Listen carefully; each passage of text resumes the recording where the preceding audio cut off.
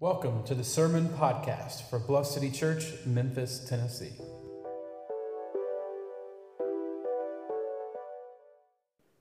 God, I come before you today knowing that I have prepared words to say, that you have shaped this sermon not once, not twice, but almost 5 times. And so I pray that as I say these things and share these stories, that they might be helpful, that they point to the beauty of who you are and the work that you are doing. And so in your name I pray. Amen. Okay, I realize that probably not a lot of you know my story. I think I've been here 7 months now, maybe a little less, but you might have seen my interviews with Tom that I first did, or the one where Sam asked me if I was in a zombie apocalypse, what weapon of choice I'd use, and I said an axe.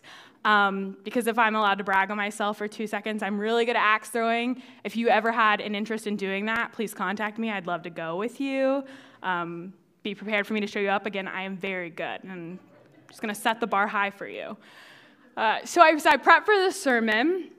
I found it important for you to get a larger glimpse at my story in order to understand why and how the understanding of who Jesus is kind of fundamentally shaped who I am. So I grew up in a small town, population 2,029 people. I checked, that is what the sign says. There was one blinking stoplight, just like at the intersection where the donut shop was. That's it, that's all we had, one light, and one high school. My Sunday school teacher was also my assistant principal, so that was kind of weird, but interesting and fun, and I have no complaints there in case she ever watches us. At one point in my childhood, I lived next to both the county judge, who had this really big handlebar mustache, who went to church with me, and shared a fence with our pastor, who we called Brother Baker. His wife and him were amazing. They would bake desserts, and then they would come bring them to the fence. We would take the plate, and then we'd bake them desserts and give it back to them. Great system. It was amazing. That was like really good pastoral care there. It was me getting brownies at least once a week. I attended Southern Baptist Church, where, again, Brother Baker was the pastor. And in this small town of 2,000 people, I'll say that there are 19 churches that pull up on Google. There were originally 20, and then I went back and checked, and Google actually put Church's Chicken in there as a church. So that's why we fact check. So I did go back, 19 that I know of for sure. So again, a lot of cultural Christianity in this small town, and I loved it. I'm thankful for those people. I'm thankful for that town of Shepherd, Texas. If you want to Google it later, we have a Sonic now. It's pretty impressive. When I was 11 years old, I was in Sunday school. I looked around. I realized all my friends were Christians. They had said a prayer at some point in their lives, and I had not done that. And I never took well to being the outsider, so I was like, it's probably time that I become a part of this group. So in the absolute ugliest blue dress that I owned, this is probably the only part that I remember very specifically of that day. I wish I had a picture. It was truly atrocious. I walked down the aisle of the church that had red carpet and mustard yellow pews. I prayed a prayer with my pastor, Brother Baker, and then I was baptized the next Sunday. I continued to grow up into this church. I listened to these sermons that he preached Sunday after Sunday. I passed notes with my friends while he preached. I never said I was a great student, but I was there. You guys, by the way, I'm very impressed because that's not how I was back in the day. So anyway, I digress. And I didn't know much at the time, right? But what I did know was that the people in these spaces loved me well. I went to church camp year after year after year, where there was revival after revival. I rededicated my life to Jesus probably more times than I can count. And then when I was 16 at this same church camp, I truly believed that God called me to ministry. So there was an altar call. I received that call. I met with a sweet woman who said, I'm so excited for you to become a children's minister or a missionary, because that was kind of the limits of what they viewed as women. And honestly, I was excited too at the time. I thought, I can't believe this is happening. I'm excited to see what happens in my life. Later that year, I dated a guy who really liked C.S. Lewis. At the time, I knew nothing about C.S. Lewis. He was obsessed. He read all of his books, talked about it all the time. I remember at some point we had to have a conversation where I said, please don't talk about it anymore. I don't care. I don't want to talk about theology with you. That's great that that's your thing, but I do not care. And also, in my very limited understanding of the world, truly believe that the discussion of theology hindered my relationship with God. And that is the hill that I was willing to die on, and I won that argument. He didn't discuss it with me anymore. I'm kind of embarrassed to tell you that because I was firmly rooted in the theology has no place in my relationship with God. But joke's on me because that would change soon. So at the age of 17, I applied to the closest Baptist college that I could, Houston Baptist University. Wanted to be with my family. Also, I thought I need to get a proper Christian education. So there I went. And where else was I supposed to find a husband? I thought, this is my in right here, HBU. By the grace and goodness of God, I was called to be a Christianity major. And with that, I began a journey of studying theology and the Bible. And again, joke's on me, I asked hard questions and studied theology every single day for the next 4 years. And just when I thought this journey was over, just when I thought I was done, I was relieved, God called me to seminary. So again, he has jokes, we laugh, and we embrace those seasons of life. So my senior year of college is what I would call my beginning of deconstruction. Seminary was definitely the height of deconstruction for me. I look back now, and I remember what people at my college used to say about those who were going through deconstruction. Never particularly kind things, right? I think the view is that deconstruction is this process where you get to pick and choose what you want to believe. You get to sift through and say, I don't want to believe that anymore, but I'm going to embrace this. And it's almost this like leisurely, flip it decision that people think deconstruction is. But looking back on my time, I think that is not at all the case. My height of deconstruction was probably the darkest, if not the most somber time of my life. I think I've shared with you before, I really struggled with panic attacks, right? This foundation that I had of faith was beginning to crumble, and I was so desperate to piece it back together again. And in the middle of this darkness or frustration, I just kept thinking, I can turn back. I could not ask these questions. I could keep my friendships. I could continue to grow up in these churches that I'm here. I could be a good Proverbs 31 woman or whatever thing we put on t-shirts, marry literally any man and distract myself any way possible because this is painful. So no, deconstruction is not this flippant process where you get to believe what you want to believe. Choosing to deconstruct was sitting with the Bible, the church tradition, the person of Jesus, my own experiences, and figuring out how I could possibly operate in the world again. But I will say, if deconstruction was darkness, Jesus was my light, leading me, shaping me, walking me through the valleys of hard times to get to the sunrise of a new day, a new life, that would eventually lead me to the peace and harmony that I was seeking. Now, I'll bring us back to our text in 1 Corinthians. Paul has a lot to say. He addresses the Corinthian church, celebrates its existence and the individuals within it, addresses the schisms between himself and the church, and here in this passage, he reminds us that all of our questions, our conflicts, and our tensions can be met in the person of Jesus. I would just like to say, it's been 3 months, I think, and we made it to chapter 2. So we are getting there. I will say I am covering a lot of verses today, so that is helpful, but we'll get through the book. I'm confident about that. So I know this seems overly simple, and that's because it is simple, right? This idea that our tensions can be met in the person of Jesus. I took a class in seminary called Constructive Theology. I could go on a whole tangent about how seminary itself is meant to help you deconstruct, just given the fact that at the end they're like, well, now you have to construct something. I'm not going to do that, but just to show that is how the system is built. But my professor said something. Roger Olson, Tom talked about him last week, and I got to fangirl with him a little bit, so that was cool. In the beginning of class, at the very first class we had for constructive theology, he said, the person of Jesus Christ is the lens by which you are to make sense of everything else.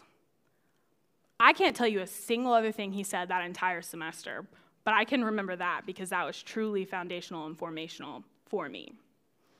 What I took this to mean was that as we learn about who Jesus is, we can interpret Scripture in light of Jesus' life, his being, and this can help us make sense of how to live.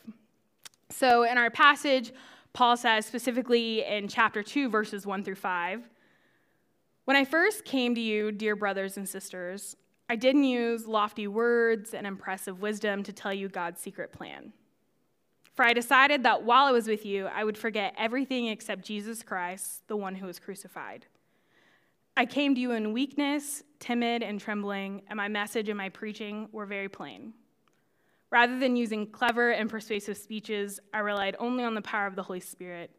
I did this so you would not trust in human wisdom, but the power of God." Paul here is stating that his ministry in Corinth was not his work, but God's work. It wasn't his lofty words or his creative metaphors or funny stories or powerful arguments. It was simply the power of the person of Jesus. It was his life, his death, his resurrection that brought about change and movement in Corinth. And whether Paul intended these verses to be the foundation of deconstruction or not, I believe that they can be. The foundation of our faith is not built on the words of the preachers who stand before us. It's not found in the ideologies of the institutions that formed us, and it's not found in the emotional atmosphere of the spaces in which we pray or worship. The foundation of our faith is found in the person of Jesus, the power of his story, and his very real presence in our life. So again, put quite simply, Jesus is the foundation of our faith. Paul says, "I did not come before you to bring theological arguments or treaties. I simply told you who Jesus Christ is and what he has done. I didn't use lofty words because instead I relied on the power of Jesus' story and his love." I think this is really interesting because when we're children and we grow up in the church, we're taught these fundamental truths about who God is, right? God is love, and that is manifested in the person that is Jesus, the ultimate example of his communion with humanity and the crucifixion on behalf of humanity. We learn that when we're younger. Next week, Tom's going to talk about the Holy Spirit. I do believe in the third person of the Trinity, but for this week, we're sticking with God and Jesus. And something I observed on this journey of faith is that we start out learning this foundational truth that God is love, Jesus is love, and that is the basis at which we're taught to build our faith. And then we grow up in churches that form us. We study Scripture and we gain knowledge as we do so, and then we interpret the knowledge we gain heavily informed by the ethic we're told is most valuable or most infallible. For some, the most valuable thing is being right. For others, it is being holy or pure. For some, the most valuable thing is simply following the rules. So we take this ethic or this foundation of faith, and then we see it through the lens of whatever we are taught is more important than that. And we can become easily frustrated with all this apparent contradictions, the tensions we cannot escape between sinfulness and holiness, faith and works, grace and accountability, love and judgment, and all the other complications we find in faith. We're taught that God is love, and yet so often we allow these other ethics and ideologies to control our lives, and that manifests in a way that is in opposition to love. We exclude people from communion with God based on the narratives we're told that we have been told and the rules that create as conditions of his love. And so we deconstruct, right? We are taught these foundations, all these rules are added, and then we sit with a tension that somewhere along the way, love got lost in the narrative. And in this passage, Paul wisely calls our attention to the beauty of going back to who Jesus is to find the answer to these questions. We look at the story of Jesus, his gentleness, his inclusion, his condemnation of the human tendency to position ourselves over and against the other, and we're reminded that his goal from the very beginning was to demonstrate to us the power of sacrificial love, brought to the full completion in his death and resurrection, which we get to come together and celebrate each Sunday. So as you travel through your journey of deconstruction, you sit with these questions in the midst of your darkness and the difficulty.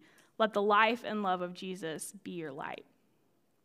When I left seminary, I had to admit I did not know all the answers to my questions. I think they kind of tell you and prep you before you go in, you're going to leave with more questions, and that is very true. But the one thing I could say confidently after all of those times spent in different texts and with the Bible is that I didn't know a lot, but I did know that my guiding ethic was love because of the person of Jesus Christ. This understanding of love has shaped my worldview completely. It shaped my understanding of sin. Right? I think I was taught when I grew up that sin is defined as missing the mark, and sitting with the ethic of love has helped me understand it in a way that is deeply relational. To sin is to act in a way that is unloving to God, to neighbor, to self. And this is, again, why I love our mission statement, our value statement, to say that we are called for holy love for God, for neighbor, and for self. This way of thinking freed me from any obligation to any ethic apart from love. I know that it can feel overwhelming and hopeless in the middle of deconstruction as we look at institutions around us that are deeply rooted in hate or power over and against others, and it's easy to feel as though they themselves have abandoned faith in Jesus altogether. However, if my own faith journey has taught me anything, it is that Jesus is at work in those spaces with poor theology, in spaces that are broken, and in people that are broken. When I look back at the things that I was taught in my childhood, I can see how so much of it was harmful to myself and to others, and how I took that information and taught things that were harmful to myself and to others, all in the name of Jesus. But to say that Jesus was not still present and at work within me is to say that he was not leading me here to this moment where love has consumed me. I say this to bring hope that knowing Jesus can bring us deeper into love. Hope that we can at least agree with those who share our faith on the centrality and the significance of Jesus, that is our starting point. Hope that though we cannot see it, Jesus is working in places and in spaces that we may not align with, and that is the beauty of God's character, his goodness and his love for all. I didn't check with my dad before sharing this story. I know he's going to watch it later. Sorry, Dad. I don't have kids, so I get to use my parents as examples. I love both of you. Mom, you're a saint. I remember this conversation very clearly. It was Thanksgiving of 2019. We were in Paige, Arizona, which somehow we thought was next to the Grand Canyon. Joke's on us, it was 3 hours away, so we had to drive 3 hours to the Grand Canyon. Some of us didn't do our research before planning this trip. It was me. I am the planner of the family. So we're driving 3 hours to the Grand Canyon, and we could listen to music or a podcast. My dad's like, this is a time when we are going to have meaningful conversations. I think it was like 8 in the morning, so I don't even know if I was awake at that point. So we're having this drive. My dad gets on the topic of homosexuality, and I'm like, oh, all right. He proceeds to say some things that are deeply rooted from his time period, his history, his own trauma, that were not necessarily loving. And as the resident seminarian and pastor, he obviously said that I get to share my opinion on the matter. And at this point in time, I think I was going through my own deconstruction, suppressing any sort of controversy I had with my own sexuality, just deep down.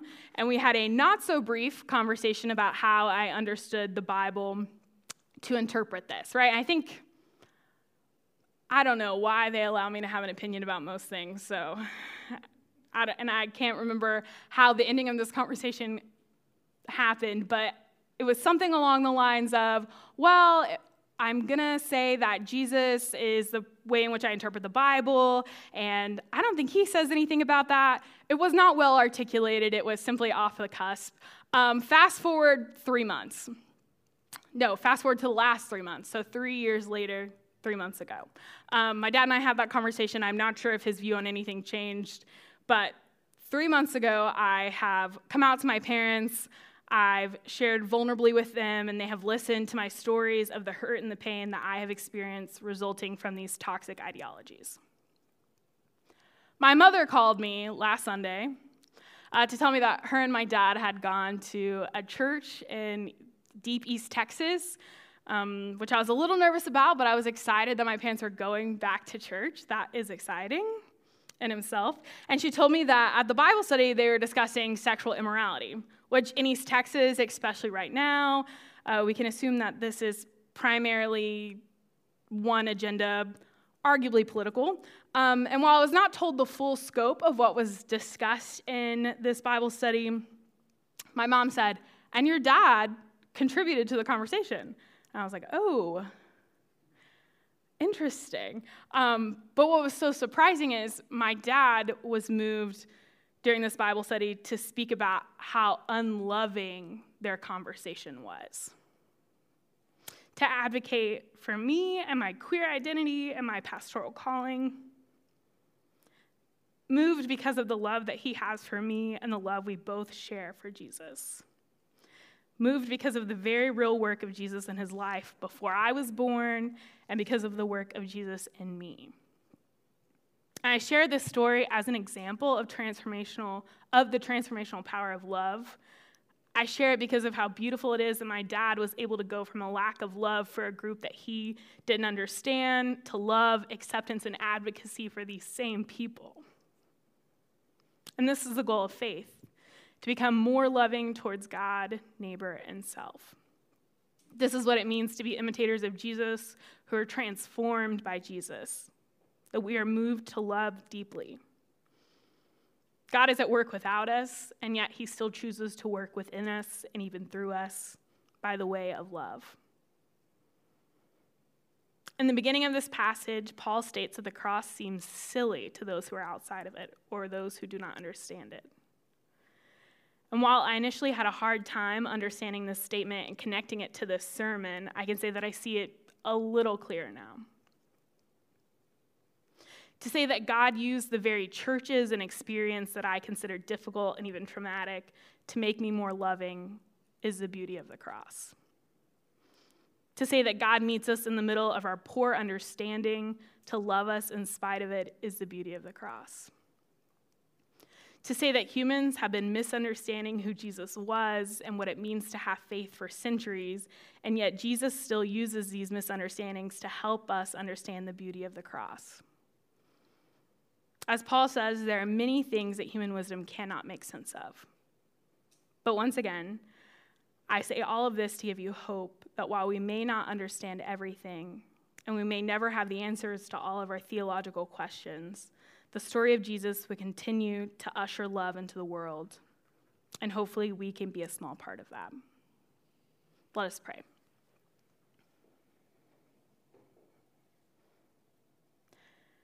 God, we thank you for the power of love. We thank you that before all else, you spoke the world into being because of love.